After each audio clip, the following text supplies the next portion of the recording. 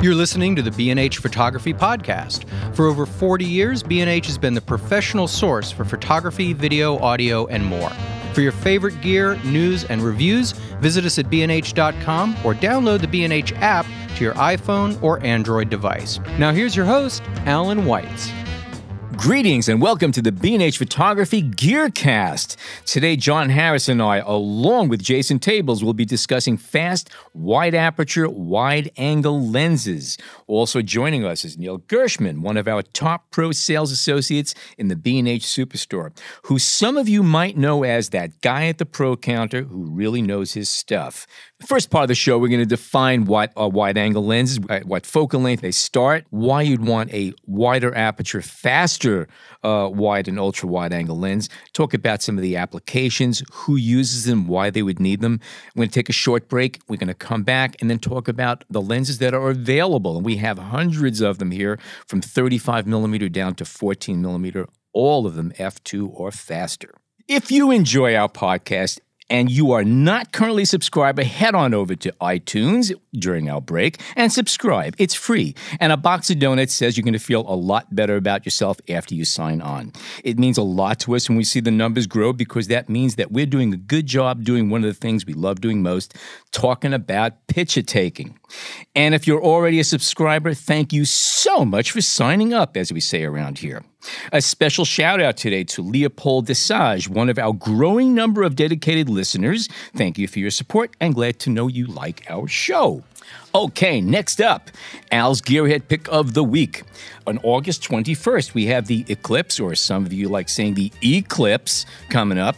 And we have some very, very neat kits here for those of you who want to take pictures of it. A few weeks ago, we had the Eclipse podcast. If you didn't listen to it, it's there on iTunes. You can get it, a lot of great information. So the big deal we have here is the Sigma 150 to 600 millimeter f5 to 6.3 DGOS HSM contemporary lens solar eclipse kit for Canon EF and Nikon F. What you get is a Sigma 150 to 600 millimeter, which is a monster zoom. It contains an FLD and 3 SLD elements, a hypersonic motor for autofocusing, optical stabilizer with accelerometer. This is big stuff. And also, aside from the fact that it has huge magnification, it has a minimum focus distance of 110 inches, and it is splash and dust proof as well. And it comes with a 95 millimeter neutral density 5.4 filter. It's a kit because it comes with that filter. That's right? it. That's what makes it. Basically, it makes it safe to aim this thing at the sun. You just sold one of these, right? I sold one of these yesterday too. He's a photographer and he's into the Eclipse, so he came by and took one and wanted to have some time to play with it, get used to it. Had some questions about it, so he's going to be working with that. And you just said something really important too, in that we couldn't emphasize enough that if you're going to be photographing this eclipse, don't undo the box that afternoon and expect to just get up and running. You really should do a couple little tests, see how things work and everything else, right? It goes for a lot of equipment. Yeah. Basically. Yeah, no, definitely. Yeah, we talked a lot about that in that episode. Yeah. Practice, you know. Today's topic, fast, wide aperture, ultra wide angle lenses. And actually, I want to qualify what we're talking about. These are lenses that are in 35 millimeter terms, are wider than 63 or 64 degree angle of view, which means 35 millimeters. So if you're shooting with 35 millimeter is where wide angle starts. And we're only just going to be talking about lenses that are f2 and fast. We're talking about real fast ultra wide angle lenses and wide angle lenses. So let's start off a little question here. What is a wide angle lens? A wide angle lens, it's a lens with a focal length that's less than the diameter of the camera sensor, or in the case of film cameras, the borders of the film gate. And Neil, feel free to jump in if I say anything dumb or you have even a better description of it. Just as a point of reference, a full-frame 35 millimeter image measures 24 by 36 millimeter. The diameter is 43.3 millimeter, which means that for a normal lens for 35 is truly 43.3 millimeter. Now, if you go and ask for a normal lens for a 35 millimeter camera, it's going to be a 50, 55, or 58. Okay, and that's just the way they did it. And the bottom line is nobody ever made a 43.3 millimeter lens. Nobody. So, but that's where it is. So today we're talking about lenses with focal lengths shorter than 43.3 millimeter. Those are wides. And okay, history. For the longest time, if you shot with a 35 millimeter reflex camera, 35 millimeter lenses were as wide as they got. Wide angle lenses just really weren't applicable for reflex cameras.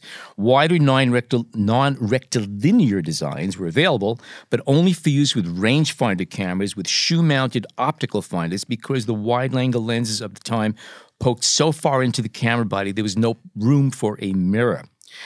In the late 40s and 50s, lens manufacturers began figuring out ways of widening our fields of view.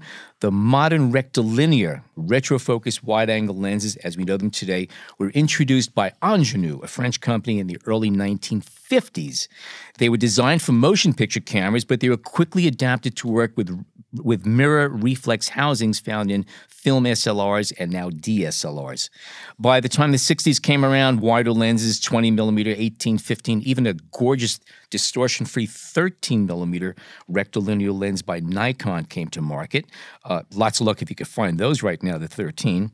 And they had edge-to-edge sharpness, and they were relatively distortion-free. Today we have lenses as incredibly wide as the Voigtlander Heliar Hyper wide 10 millimeter f5.6 spheric, which delivers an astoundingly sharp, evenly illuminated, and near distortionless 130-degree angle of view, and it's available in Sony E-mount and M-mount and a few others.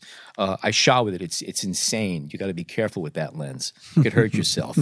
Those around you, right? And those around me, that's right. Okay. But for today's show, we're going to limit our discussion to the fastest of the genre, meaning wide-angle and wide-angle lenses with maximum apertures of f2 or faster. And these are, in my book, the fun lenses. So yeah, let go ahead. me just throw this out. Why is there a need to get fast with a wide-angle lens, especially an ultra-wide? Okay. Are we jumping ahead, or is that No, a good place to go. start? You want I to think jump on it? mostly for interiors, people shooting outside at night. They want a fast lens. Often wide-angle lenses are very popular for landscape. You don't need the fast lens for that so much. You're on a tripod. You could use a longer exposure, not a problem. So I think more for interiors, the speed is always desirable. And then also for shooting at night, lower light. I mean, if you think about it, if you like the 14 millimeter 1.8 Sigma Art lens or anything f2, 1.8, 1.4, anything like that, if you're shooting at night, you don't have to pump the ISO up. Your exposures are shorter. You have a lot more control, and you don't have to worry about noise as much and a lot of the problems that arise with night photography. With higher ISO. Yep. Yeah, sure. So that's a big advantage there. That's where it's always good to have. It's the kind of thing. It's better to have it and not need it than need it and not have it. You could always stop down to 16 if you need to. It's no So problem. basically, the reasons that we would want any lens to And- be fast. Yeah, I mean, it's interesting. You say you could always stop down to 15. Lots of people come into the store, and they have this concept that if it's a 1.8 lens, that's it. It doesn't go anywhere else. It's always Yeah. 1.8 lens, or it's always 2.8 lens. They don't realize that they can buy the lens. They can also stop down when they need to. So, and also, you say, what's the advantage of it? With lenses in general, okay, almost universally, the sharpest aperture, the point where the lens resolves the most detail, is about 2.5 to 3 stops down from wide aperture. Now, if you have an f4 lens and you want to get the best, so now you're going from 4, 5, 6, 8, you're at f11 to get maximum, whereas if you have an f2 lens, you're now down to what, f4? So, yeah, that's the advantage. Is even if you're not going to shoot wide open to get the maximum aperture, you'll get your sharpest point at still a wider aperture, so you're getting more light. Yeah, and you could always stop And down that's for more depth. always the problem. Exactly. Occasionally people need filters. They have too much light, but much more often there's not enough light. That's always the big issue. And that's so the fast also lenses. two things. Also, focusing with wide-angle lenses, if it's an f3.5 or 4 lens or even a 5.6, focusing can be tricky. Even though you have a lot of latitude, you can still miss the shot. Even though you think everything is in focus at f11, f16, you could still miss it. So with a wider aperture, it's a brighter screen. It's easier to zoom in and actually find focus on your subject. Right. And the wider aperture on an SLR makes it it's not easy to manually focus when Right. you're focusing on an SLR.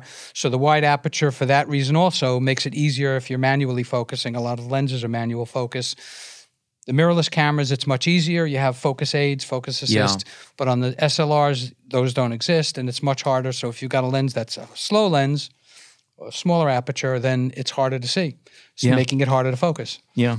And the past few weeks, I've used the Firin 20mm f2 from Tokina, which is really, really nice. And and then I had a week with the Sigma 14mm f1.8, which is crazy.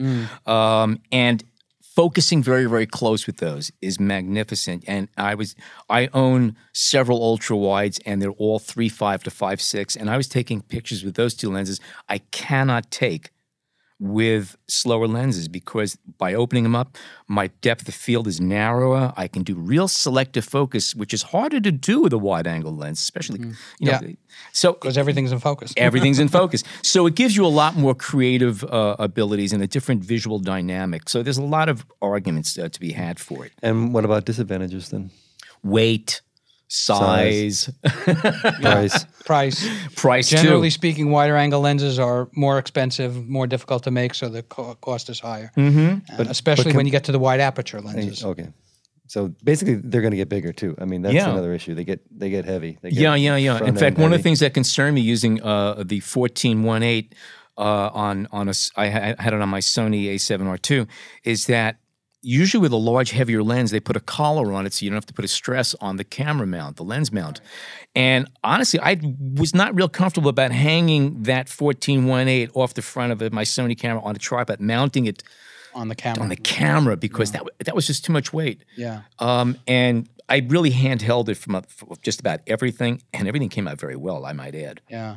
So there are actually supports that you can get, like a lens support, that goes in my underneath review. like I actually added that, and I made suggestions. We do sell additional supports that you can do that. So that's and important. with some of those lenses, that's good to have. Yes, like you said, even the 24-70s, they have a lot of weight. These lenses Yeah. weigh about 2.5 pounds. That's a lot of stress to throw on a lens mount. So I think that's a good idea. Maybe I can ask this question before we start getting into the talking points we have here. But what is the how do I phrase this? The evolution of these lenses. How come it's taken to this point to get wide-angle lenses with such a wide aperture?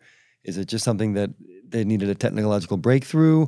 Is it a matter of price and people are now more interested? Or why are we, I think why is it lens to this point? technology I think itself, the manufacturing, they have especially with computers, that was a major thing. That's what brought in the spheric surfaces and all this. We have the technology to do it now. I agree. I think it's technology. I mean, just in general, the much improvement over the years in distortion in the lenses, barrel distortion, and that's improved. And it's just in the manufacturing process, so the technology has come along. I tell people all day long, just like in the cameras, some people don't think about it. There are certain things that they think it's the same. A lot of the old lenses are beautiful, but you'll probably find more distortion, more likely in some of the older lenses than the newer lenses. Yes. Because the technology has improved tremendously in the lenses as well as in the cameras. Another big problem with digital cameras early on was that if you went wider than 35, you had all kinds of color fringing and smearing and all kinds of weird stuff because You still get some of that weird you stuff. still do. However, like for instance, I have a 15mm Voigtlander, the version 3. The first two were real sketchy, but that lens works beautifully on, at least with the Sony A7R II, where I don't get color fringing. It's really clean, and also less vignetting, much less. So that's another thing with design. They've managed to keep the edges brighter because I think if you use a lot of the earlier lenses, they get dark in the corners. I've had some customers coming in and they were asking for lenses that vignetted. They like the look. They had old Leica and they like that kind of lens. They wanted it to vignette. And I said, usually people are trying to avoid that now. It's hard to find. I said, maybe Photoshop. You can always do that. Is there one company that's kind of leading the way with wide aperture, wide angles at this point? Ooh. I think across the board, certainly Nikon, Canon, they have their share, but Sigma is just doing amazing things with lenses these days. Wide aperture and, general 1.4 lenses for full frame. And they have these 2 zoom lenses for the APS-C sensors, the 18 to 35. That's 1.8 zoom lens, 1.8. That's it. You can't find any others. And a 50 to 100, so that not a wide angle. And also, they also make the 24 to 35 f2. Right. Which is pretty extraordinary. Right. And it's a great lens. People are funny. I've had some people complaining it's not enough range. Of course, everyone wants more. They want a lens to go from 14 to 300 and be f2.8. Exactly. No, I prefer 1.4, and I want to make sure they can fit into my coat pocket. Okay. I say it's probably technically possible, but you wouldn't be able to lift it. It'd be very tense. Is there any way to determine how big a lens will be, a wide-angle lens, based on its aperture? I know they get bigger as the apertures get wider, the max aperture, but is there a way to say, hey, it's just going to be too big when you go to that point? It's funny. I've seen some lenses that have ridiculously wide apertures, and you look at them and say they're not big lenses. Right. I can't identify them right now, but I've seen them. I think as a general rule, the wider the aperture, the bigger the lens is going to be. It has to be. I tell people all the time also that element, right? They're looking for fast zoom lenses. 3 things: big, heavy, and expensive, all the time. Yeah. There are some exceptions. I mean, if you're looking at prime lenses, there are certain you can compare Nikon and Canon 51.4 to let's say Sony's 51.4, which is much bigger, or Sigma's 51.4, which is much bigger. And then also, what is it that the Zeiss they make one? It's like a $5,000. Yeah, which one? Otis. The Otis. Okay. Yeah, those are huge. Yeah, they're huge. Yeah. I think it's filled with concrete. I mean, I think it's big. It's big and heavy. Yeah, they're big and heavy. Nice, yeah. Okay. I'm done with the questions. Okay, other reasons to justify it. Depth of field. Okay, with these faster lenses, you have much narrower depth of field, especially close up. You could really isolate. I was amazed how much I could isolate something very close up, a subject, and blow it away from the background, even foreground, which is something I wasn't used to with slower ultra wides. Once you get a 4 to 5, 6, everything's much more in focus. So that's a difference. You could separate it, and the dynamic range, the visual dynamics is just huge. I just really like the look of it. Yeah, and that's obviously something super important. If you're going to go with a wide aperture, you do that. You can't do it otherwise. So, no, and you could always stop down, but you can't. There's a limit to what you could open up. Also growing in popularity for video. The wide angle and fast is again, fast is always good. Yes. More light is always better.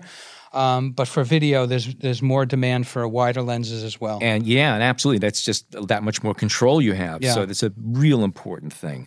And with depth of field, also when you open up to the wider apertures, the bokeh, the quality of the out of focus highlights, the specular highlights on a lot of these lenses is just really pretty. It just melts away. I've gotten some really impressive images. I've been blown away by what I saw. Filters could be a problem. Filters definitely could be Some a problem. of these you can't do. Some of them do have filter threads, but be aware that wider than 20 millimeter, you got to be careful of polarizers. It won't be total. You can have a dark part of the sky and other part. Now, you could fake it sometimes. If you have clouds in the sky, you can sometimes play around with it and sort of have the bright spot where a cloud will be and still punch the blue, but it doesn't not cover even. that wide No, angle. past 20 past 90-degree angle of view, you're out of luck. Right.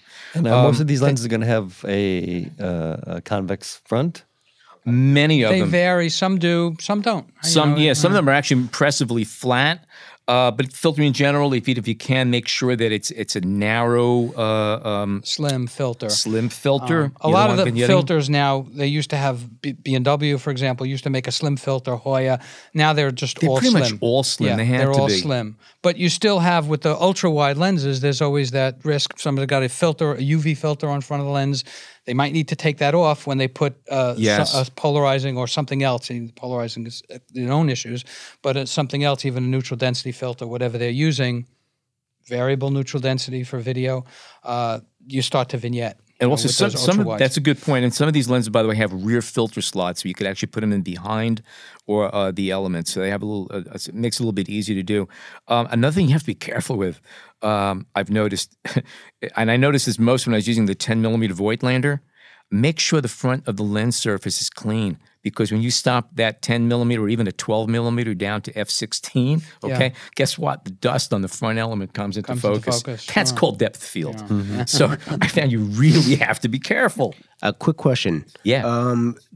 Do you have better luck with vignetting with circular filters or with the square on the holder in general? I've heard it's better with if you use the holder, the drop-in filters are better. They're more versatile. It's and quality-wise, it's better to use that. Again, it depends on the lens. With the ultra-wide, you really have to be careful. You can get a bigger filter. They make adapters to attach that filter holder that are for wide angles. So it compensates as much as it can. But if you start, some people they'll have use step-up rings or something instead of getting the right adapter, and you start to bring that holder further away, and then you can have vignetting for sure. Vignetting, right. Yeah, if you ever look at the butterfly shades they put onto a lot, there's a reason why they got so many cutouts, because these lenses see so much. You got to be really careful. Yeah, but people like those. They like the way they look, so they want that hood, even though I keep telling them, for that lens, the hoods are dedicated for the lens. They make them specifically to get the maximum coverage. But no, I like that hood. I like the way it looks. Okay. Well, I'll tell you one thing I'll grant for those things, okay? Whether you like the look of them or not, you have to be careful. A lot of these lenses, especially the ones with the bulbous front elements, it is so easy to scratch those. I mean, I once trashed a 16mm Zeiss lens I wish I had a shade on it. Square tray. Yes. Now they tell me. But it's true that they're heavy, they're front heavy, they hang down, and they bump into stuff. Yes, I mean it's inevitable. Size and weight, we already talked about. The wider the aperture, the bigger the lens, the heavier. So that's a given. More of these lenses now have image stabilization, which it might sound silly, but the truth of the matter is, I think especially with the higher resolving power cameras and video, you want it, you have it. So that's a feature that's built into a lot of these lenses now. DSLR versus mirrorless lenses. If a lens is designed for a DSLR, it's going to be bigger. There are some smaller lenses for the mirrorless counterparts. He's shaking his head. Go ahead, throw it in there. Go ahead. I kind of disagree. I think that the size of the lens is more related to the size of the sensor, not to the camera. We actually had this conversation, and I agreed with you earlier, and I just read the same thing anyway. Yes, you're right. If you look at the fast zoom lenses, the 24-70, 70-200. From Sony, they're just as big and heavy as the Canon or the Nikon 70-200 or Tamron or whatever. So basically, they're the same size. The size of the lens is more determined by the sensor size. True. I think. Yeah. That's Points taken. By the way, you mentioned 24 to 70 millimeter.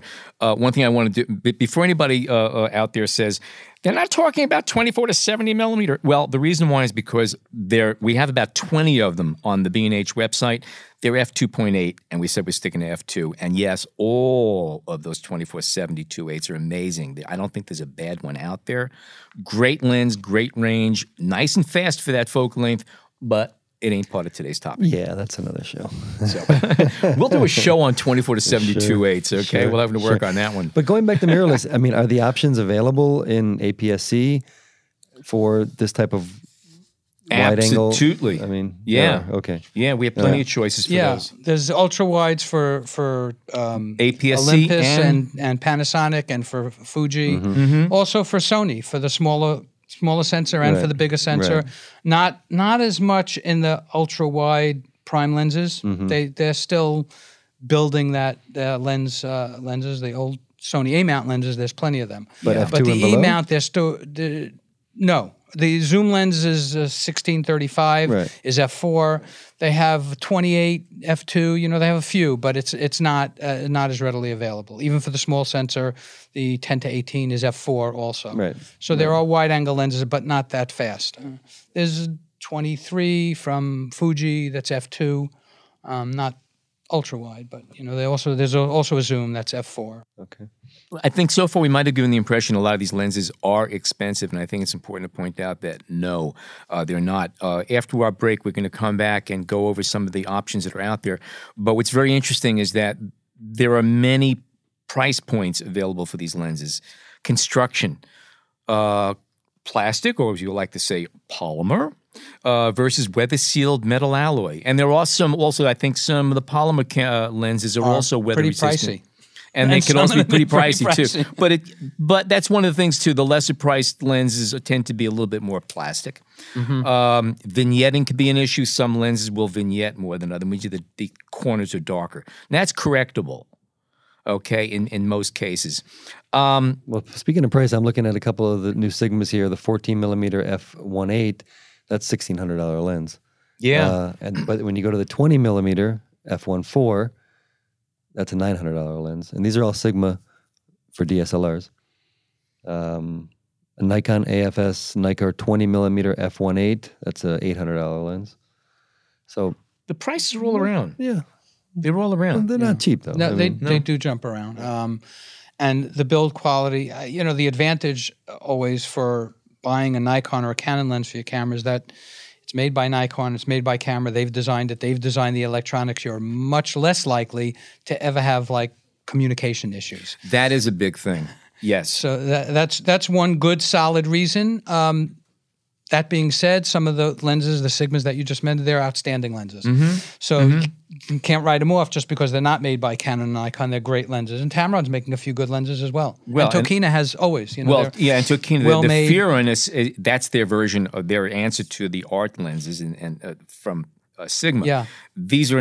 They're not made by the main manufacturers as far as camera companies, but boy, those are very good lenses and they're serious about them. Generally not inexpensive, but often a little less expensive than the brand names. So really great values. Yep, absolutely. I'd like to get into some of the applications and specific types of photography that these lenses are more or less valued for. And I know we spoke about that earlier, but I have one question. And I was looking at the Milvis, the Zeiss Milvis line, and they have 15 millimeter, 18, 21 millimeter. They're all f2.8 though. Now, what would be why wouldn't they go down to f2? What would be the disadvantage for them other than it's too expensive to manufacture and sell? Or is that my guess is size, weight, and they may not be happy with the image quality. Yeah. And cost, for sure. Technically, it gets more difficult the wider you get. Yeah. The wider and faster, those are challenges. But there are 15, 18, so they get pretty wide as well. And the Zeiss lenses certainly, I don't know that price is the problem because they've got some lenses, those Otis lenses, for example, are crazy, $4,500. They're big, really big numbers. So the reasons would then tend to be the practical reasons of price and size as opposed to optical or technological issues that they can't break through. I would guess, just kind of like, why can't you make a 14 to 300 zoom lens at f2.8 even, Right. Okay. I'm just kind of curious about this. And that goes back to that question about evolution and, why we're seeing these fast lenses now. And also keep in mind that, early on, these were hand-ground glass optics. Now they're using a lot of composite materials, and even some of the finest lenses, they're using some synthetics because they can create lens surfaces in composite materials they can't do with pure glass. So there's a lot of optical with composites. Total consistency. Yes. So there's a lot of other little things, and the coatings are different. For sure. All right. I wonder also if the popularity of astrophotography now has fueled their interest in the ultra wide, fast. No doubt. At night with lower ISO and all that. Yeah. That's one of the. In fact, I was reading somebody's little press thing. They're talking about that. Yeah. It cuts the exposure time down. You don't have to pump your ISOs. Your noise is down. Well, and also you can get those sharp Milky Way kind of shots where if you have a long exposure, you're going to get the little Mike and Ike trail candies. So that leads us to talking about some applications and night photography, astrophotography clearly is something that would be find a big benefit. Architecture, exterior, interior. Okay, so and again, the reason being is that if it's a dim interior, you're going to be able to get more light, and you can stop and get a more accurate image or more. That's part of it. That's part of it. Absolutely. Yeah. Okay. So interiors, architecture, night photography, of course, landscape. I think that's the biggest need, the biggest request for ultra wide lenses for landscape. What about VR? Is it I haven't had a lot of people. Occasionally, someone's looking for something for 360 photography for VR or something. I don't know if that's the best application the cameras for it. More. I don't know. They're looking at the 360 cameras. Right. That shoot, so they don't have to. So why, in the sense of landscape, would an f1.8 be better than an f2.8? Not necessarily. Only if you want to shoot with a wider aperture. If you want to get some sense of depth, right? So then it would be easier with a wider aperture, or closing down again. You don't have to worry about the time because you're on a tripod. Especially if you're polarizing the scene too. If your lens first starts at 4.5 and you stop down a few stops for resolving power, and then you throw either a neutral density or a polarizer on there, you've lost a lot of light. You can't see much through that finder, whereas if you have an f2, 1.8, 1.4 lens, you have a better chance of being able to still see what's going on through the finder, and your exposures are shorter. Again, it keeps coming back to that. How about underwater photography? Any, it's a small niche, but...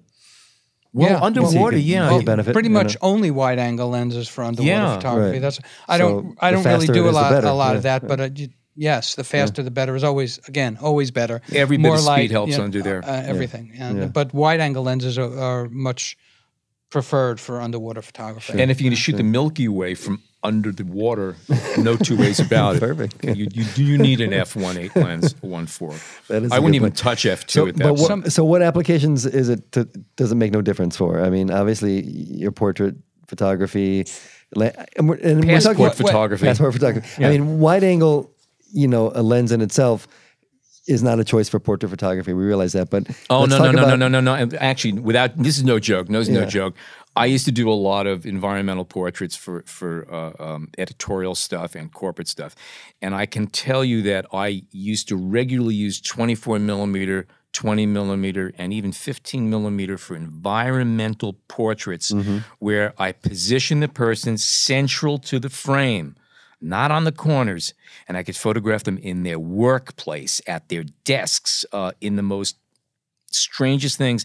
But and that's another thing. On my last item here, my little talking point, to talk about discipline, and that these lenses do need a discipline to use them well. Everything looks very cool when you look through it, but if you're going to be looking at one distorted picture after another, it gets kind of old real fast. And I think one of the real things that I love about these is when I could use the lens to capture a really powerful photograph that doesn't scream wide angle.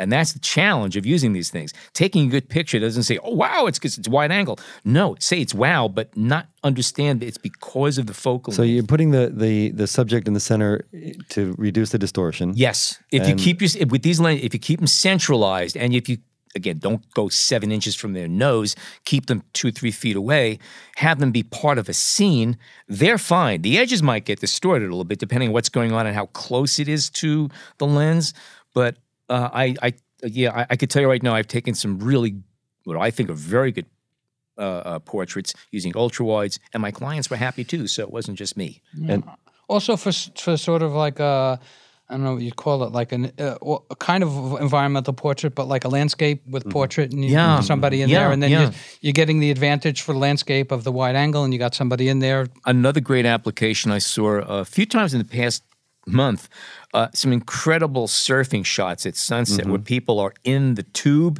and the sun is setting at the other end and you're surrounded by a wall of water, and you could only do some of that stuff with an ultra wide. Yeah, you could do it with a 50 millimeter, but I saw some ultra wide angle stuff that was phenomenal.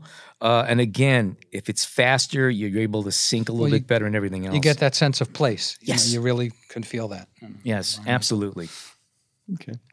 All right. I guess just to summarize, then the event that faster is always better, right? Pretty much. Yeah. If you can do it, it's nice to know it's there. You don't always need it, but it's nice to know it's there.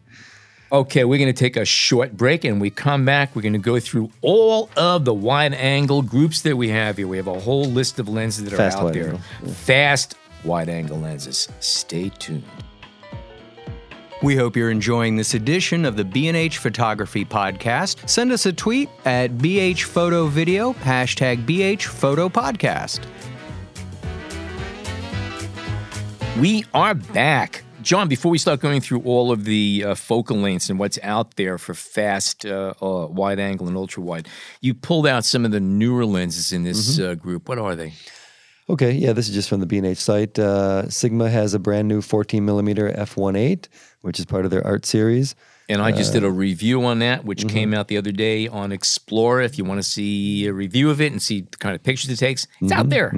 Also relatively new is the Sigma 20 millimeter f1.4, also Canon, Nikon, Sigma, and the 24 millimeter f4, both part of the art series. And again, 24 millimeter 1.4. Did I say what? You said a 4. F4, Yes. 1.4. yes. Sorry. Nikon has a 24 millimeter f1.8G lens. They also have a 20 millimeter f1.8G.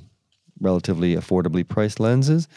I also noticed not brand new, but a Sony Distagon T 24 millimeter f2 ZA SSM lens. That's the new ones. Mm-hmm. Okay, why don't we go through, starting with the 35 millimeter class, what's out there. 35 f2, that's the entry level to our discussion. We have 13 of them, starting with the Yongnuo. How do you pronounce that? I pronounce it Yongnuo. Okay, Yongnuo. I hear lots of different pronunciations, but that's how Yeah, that works for me. The Yongnuo YN cost $87. That's a 35 millimeter f2 lens, okay? We cannot tell you how good or bad it might be. There's also the Mitakan Zongi Creator, which is $149.95 or $160, $160 depending on the mount. Pentax makes one, so does Canon. Zeiss. Zeiss makes two. They make a Distagon T-Star for $749 and a Milvus for $1179. And also for 35 f2, there is the Sigma 24 to 35 millimeter f2 DG HSM art lens, which is $1,000, $999. That is an amazing zoom range for wide angle, and at f2 is phenomenal. I imagine you've gotten a lot of people asking about that. You're putting together, again, a lot of people looking for more range, but you've got an f2 aperture, so people just don't realize that it would just get so cumbersome to put more range. There are no other lenses other than the couple of Sigmas, that one that's f2 and a couple that are 1.8 that we mentioned before, 1835 and 50 to 100. There are no zoom lenses faster than 2.8. That's it. So it's just an amazing thing in and of itself.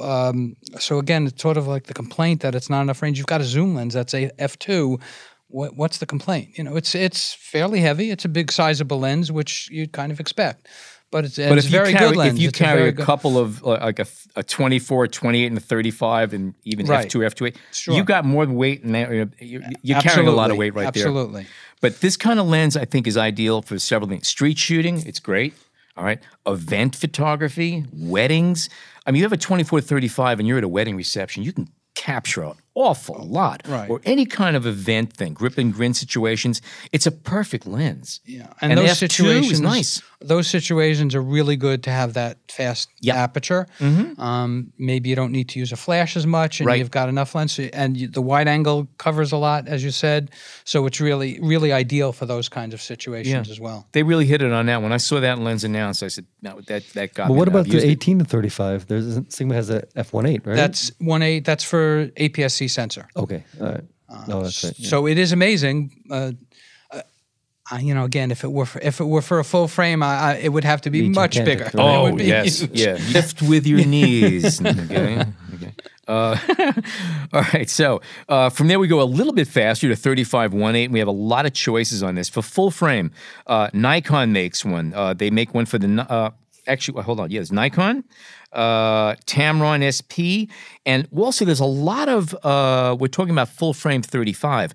If you want to go APS-C and have the same angle of view of a 35 millimeter lens, Rokinon makes a 21.8 for micro four third and APS-C. Olympus for micro four thirds has a 17.18. That's the equivalent of a 35. That's a nice lens. That's a good lens. And here we have the Sigma 18 to 35 1.8 APS-C coverage. And Sony has this Sonar 24-1.8 ZA. That's for APS-C, and that is a 35 millimeter equivalent also. So again, we're talking 35, but if you're using a smaller format, there are a lot of lenses available that will do the equivalent job. 35-1.4, we have a lot of good options, 18 of them. For full frame, you start with Bauer. There's a 35-1.4. It's the same as the Sanyang and Rokinon. They cost $300 to $400, $479 depending on the mount and which one it is. Sigma makes a gorgeous 35-1.4 art lens. Voigtlander makes a 35-1.4 in an M mount, single or multi-coated, depending on what kind of aesthetic look you want. Nikon 35-1.4, an old manual focus AIS that's been around for a million years, a really nice lens. If you're shooting small, we have more. The Sony 134G, the Distagon they make. Nikon makes an AFS 3514 for autofocus. Canon has one. Zeiss has one for their ZF series, ZF2, which is for Nikon, and I believe they make a Canon version. We have the Milvus 3514. And then lights, the Sumlux, the TL3514 is spheric. And they also make for their M camera 3514 spheric. So there's a bunch of them. And if you're shooting, again, 3514 equivalent for smaller format, for micro four thirds, SLR Magic 2614 toy lens. APS-C, Rokinon makes a 21 1.4. Fujifilm, for their cameras, they have a 2314. If you're shooting for micro four thirds, Panasonic has a 12 millimeter 1.4, which will also give you the same angle of view as a 35 millimeter 1.4 in full frame. Moving right along, 28 millimeter 2.8, 5 of them in full frame from Sony, Voigtlander, Zeiss, Leica, 2 from Zeiss. The Otis is there too. A 28-1.8, Nikon makes them, and Canon. They both have 2 lenses. They cost $5 and change, between $500 and $600. If you want a little bit faster than 28-1.8, you have 28-1.7 from our friends at Mitagon Zongi, the Freewalker 24 millimeter 1.7. That's for micro four thirds. And there's also, what else we have here? For 28 millimeter 1.4, this is getting to sound like raisin counting. 3 lenses, Nikon, Zeiss, and Leica. 24 f2. The lists are getting shorter here, folks. Hang on. Just bear with us. 24 f2. There's, for micro four thirds, there's 12 millimeter f2 from Samyang and Rokinon.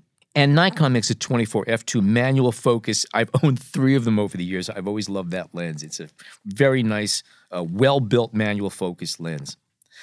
24-1.4, 6 of them. Bauer, Rokinon, and Samyang make their own versions of it. Sigma makes an art lens, which is gorgeous. Fuji for APS-C, they have a 16 millimeter 1.4. Canon has a 24-1.4L. Nikon makes an AFS 1.4 GED.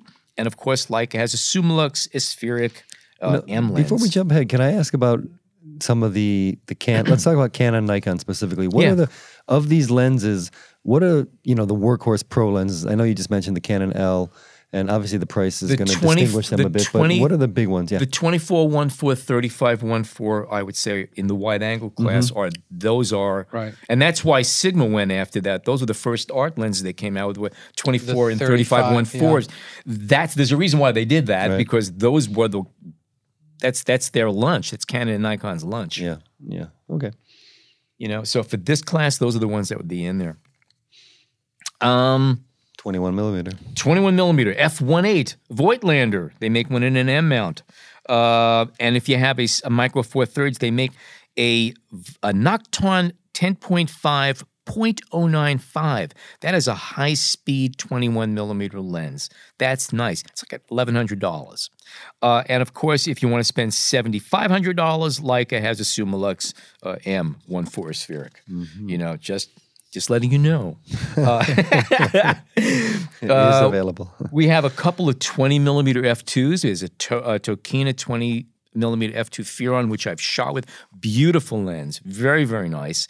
And of course, our friends at Mitagon Zongi have a 20 millimeter f2.5 f2 4.5x. That's that goofy lens that like snaps at you like a clam. That's a goofy lens, but it's great. $200. It's a lot of fun. Nikon 20 millimeter 1.8, $796. They make a 20 millimeter 1.4. This is Sigma. 20 millimeter 1.4 art lens. That is a gorgeous lens. Well, that's one of the new ones. That's one of the new pups. Yeah, I've not shot with that, but I'd like to see that one. IREX 15 millimeter 2.4 is $400. Why do we have that there? Because it's an IREX 15 millimeter. Okay, 2.4. We slipped one in there. And last but not least is the lens we've been talking about all day here. The Sigma 14 millimeter f1.8 DG HSM is amazing. As I said, I have 2 or 3 15 millimeter lenses. They're a lot slower. Shooting at f1.8 with this lens, especially close up, was a whole other experience. A great, great lens. So Neil, can I ask? Okay. They're doing really well also with the wide-angle lens. There's very little distortion in general. Yeah. Even the 12-24, it's not below 2, but it's f4, I think. But it's amazingly very little distortion. By the way, something we should know about distortion is that one of the big issues. If you look at some of these lenses, the specs are very similar. And again, one will cost $300 and one will cost $2,000. And while the resolving power, the sharpness of a lot of these lenses, even wide open, is magnificent, and you stop them down, I think it's fair to say they're all really good. Some are amazing, but they're all really good. But the bigger difference between the less expensive and the more expensive has to do with distortions. As an example, we were talking earlier about the Rokinon Samyang, the 14mm 2.8s. Those lenses are incredible for how much they cost. However, if you're shooting architecture with them, you're going to have to do some post on it because straight lines, rather than being remaining parallel, look like Salvador Dali mustaches. There can be, especially towards the edge, a lot of what they call pin cushion distortion, barrel distortion, and mustache distortion. Now, these are all correctable. That's your own term, I guess. That's you heard it here first. I should have seen that written. No, it's actually been described. Okay. I didn't make that one up. I actually saw that, and it's really appropriate. These are correctable post, almost invariably. But you have to do work. But you could save yourself a lot of money. And again, the resolving power, they're sharp. So, Neil, what do you see as big purchases over there? What are people asking for whether it comes to pro photographers or prosumers, enthusiasts, in terms of this class of lens? They're looking at the Sigmas and more than the Canons and Nikons, and the Rokinon is very, very popular. Again, because of the price point, it's got a reputation of being very, very sharp, and in addition, a lot of people for video are manually focusing anyway, so they don't even care. It doesn't even matter. And by the way, I think for landscape and general photography, the distortions, you really won't notice them. Right. Okay, it's only when you're doing things with straight lines like architecture. Then it becomes critical. But for a lot of shooting, it's in the background. You don't see it. Yeah. And the Lightroom corrections for the lens are very good. Yeah.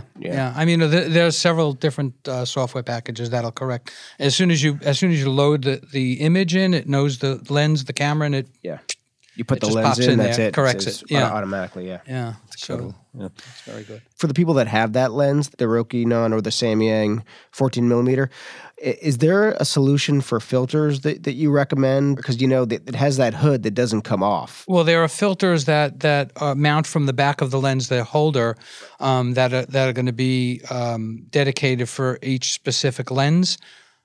I know that they're certainly available for the Nikons and the Canons and the Sigmas. I don't think I've come across any, although it doesn't mean they're not there for Rokinon. So it mounts from the back, and then they use a standard drop-in filter. Then for video, people use matte boxes. And I then see, they so can it's from the filter back, them. so that gets around the problem of you not being able to screw anything onto the front of it. Correct. Right? So you're not using UV filters for protection, but you can for other things, for neutral density or landscape stuff, graduated neutral density, you can use these for a lot of them. But they're specific because each lens is different. So you have to have they used to make the whole thing that was specific for the lens. Now they have the part that comes from the back, the mount is specific, and the holder is the same holder for anything, for any of those lenses. And it's big, wide, 150mm filter. Right. There's one thing that we didn't mention in terms of application, which is street photography. And, that's something that I like to do. And a faster lens means you can up that shutter speed, and you can freeze those moments in the street that you might not otherwise be able to do. Yeah, the size is going to be a disadvantage, clearly, in the street, but that's one thing to consider. Often the 35mm, which is not ultra wide, is often the preferred angle of view for street photography. Right. Some people want wider. Some people even like longer lenses. They want to be more in the background. They want to go from across the street, so they're looking for a longer lens. But generally, 35mm is somewhere around that range is more preferred. And that's easy to achieve. I mean, whether you're looking at a 24 for a crop sensor or the 35 on the full frame sensor. And going forward, do you think we're going to be seeing more wide, ultra fast, or if you want to call them ultra fast, but something below f2? Is that something that there's going to be a new generation coming out from the big makers or some small manufacturers popping up to kind of make these? Is it that interesting, that important right now? Well, they're always upgrading lenses, not all at one time, but occasionally they'll come out with new. Canon has this 11 to 24. Yeah. Not fast, it's f4, but that's for a full frame. Again, kind of amazing. I mean, with very little distortion. I mean, it's it's an excellent lens, not among the fast lenses, but so they're always looking, and again, technology improving, things are getting better, so they might want to make the same lens, and now it's a better version. Canon just came out with maybe a year ago with a 35-1.4. That's just astounding. I mean, the chromatic aberration is gone pretty much. It's an excellent lens. So, at one point it was like, well, the Sigma looks better than the Canon, but now that Canon is starting to look, Well, I think it's one of the things that's causing lens manufacturers to up the game and make even better lenses than they've been doing already is the fact that a lot of the cameras have sensors that are just ridiculously high in resolving power, and the older generation don't hold up. I have lenses that I used to swear by that I look at now, I swear at them. Yeah. Because my camera out-resolves them. It just beats them. That's absolutely true. And a lot of people have no understanding or no consideration for that. They could have a lens. It could be a really nice lens. Some of the lenses will work really well with the APS-C format, but on the full frame, not as much. So certainly when you get to the cameras with 30 and 36 and 42 and 50 megapixels, they just do not have the resolving power to maintain the sharpness and well, a good example, this is nothing new, because if you go back about 25 years ago, Leica started to redesign all their lenses. That's when they started producing all their spheric lenses. They started redesigning them. And why did they do that? Because Leica lenses were the best out there at the time and still are. But they realized that film technology was getting to a point where it was matching the quality of the lenses, and they had up their game to hold on to that edge that made them the best out there. So film did it, and now digital is doing it. And we all win for that because we have lenses that are just amazing now. Yeah. Okay, there you have it. Everything you need to know about ultra-fast, ultra-wide-angle lenses, all right? Everybody's exhausted by now. Anyway, Neil Gershman, thank you so much for joining us today. And Neil is in the store. He's one of our, like I said, our top pro sales guys. And if you're going to be in the store, head up to the counter, say hi, and pick his brains. In the meantime, if you have not subscribed to the podcast yet, head over to iTunes, sign up. It's free. And while you're there, take a look at all 80-plus episodes we have. How many episodes? We have a bunch of them. This is number 84. This is number 84. And they're all up there, and they're all accessible anytime you want, 24/7. I imagine many people here that are listening are subscribers, but, encourage your friends to subscribe. Subscribing is the best way to help our show. Yeah, offer them a few bucks. Tell them you give them $5. You'll buy them a Starbucks if they sign up, okay? And then drop us a note. We'll reimburse you, okay? He's kidding. That can get you into trouble. I know. So there you have it. On behalf of John Harris, Jason Tables, and myself, thank you so much for tuning in today.